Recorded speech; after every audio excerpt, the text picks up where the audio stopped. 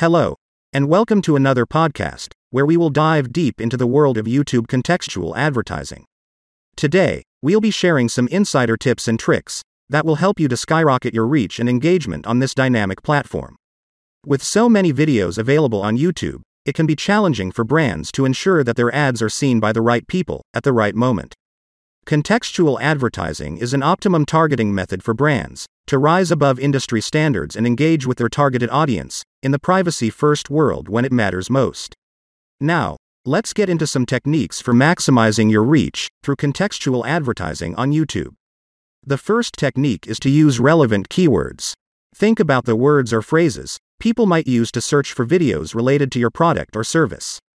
By using those keywords in your ad targeting, you'll increase your chances of showing up in the search results for those keywords.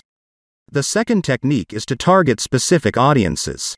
YouTube has a ton of options for targeting your ads to specific demographics, interests, and behaviors. For example, if you're advertising a beauty product, you could target users who have previously watched beauty tutorials or who have shown an interest in makeup. The third technique is retargeting. This is where you show ads to people who have already interacted with your brand. Maybe they've visited your website or watched one of your videos.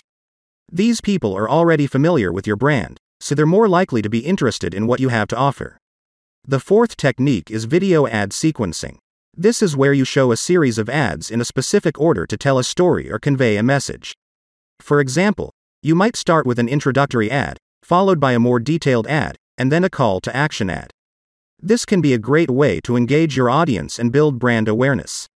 Following the above methods can help brands cut through the noise, target the most relevant context with utmost brand safety and suitability, and achieve impactful and measurable outcomes on YouTube.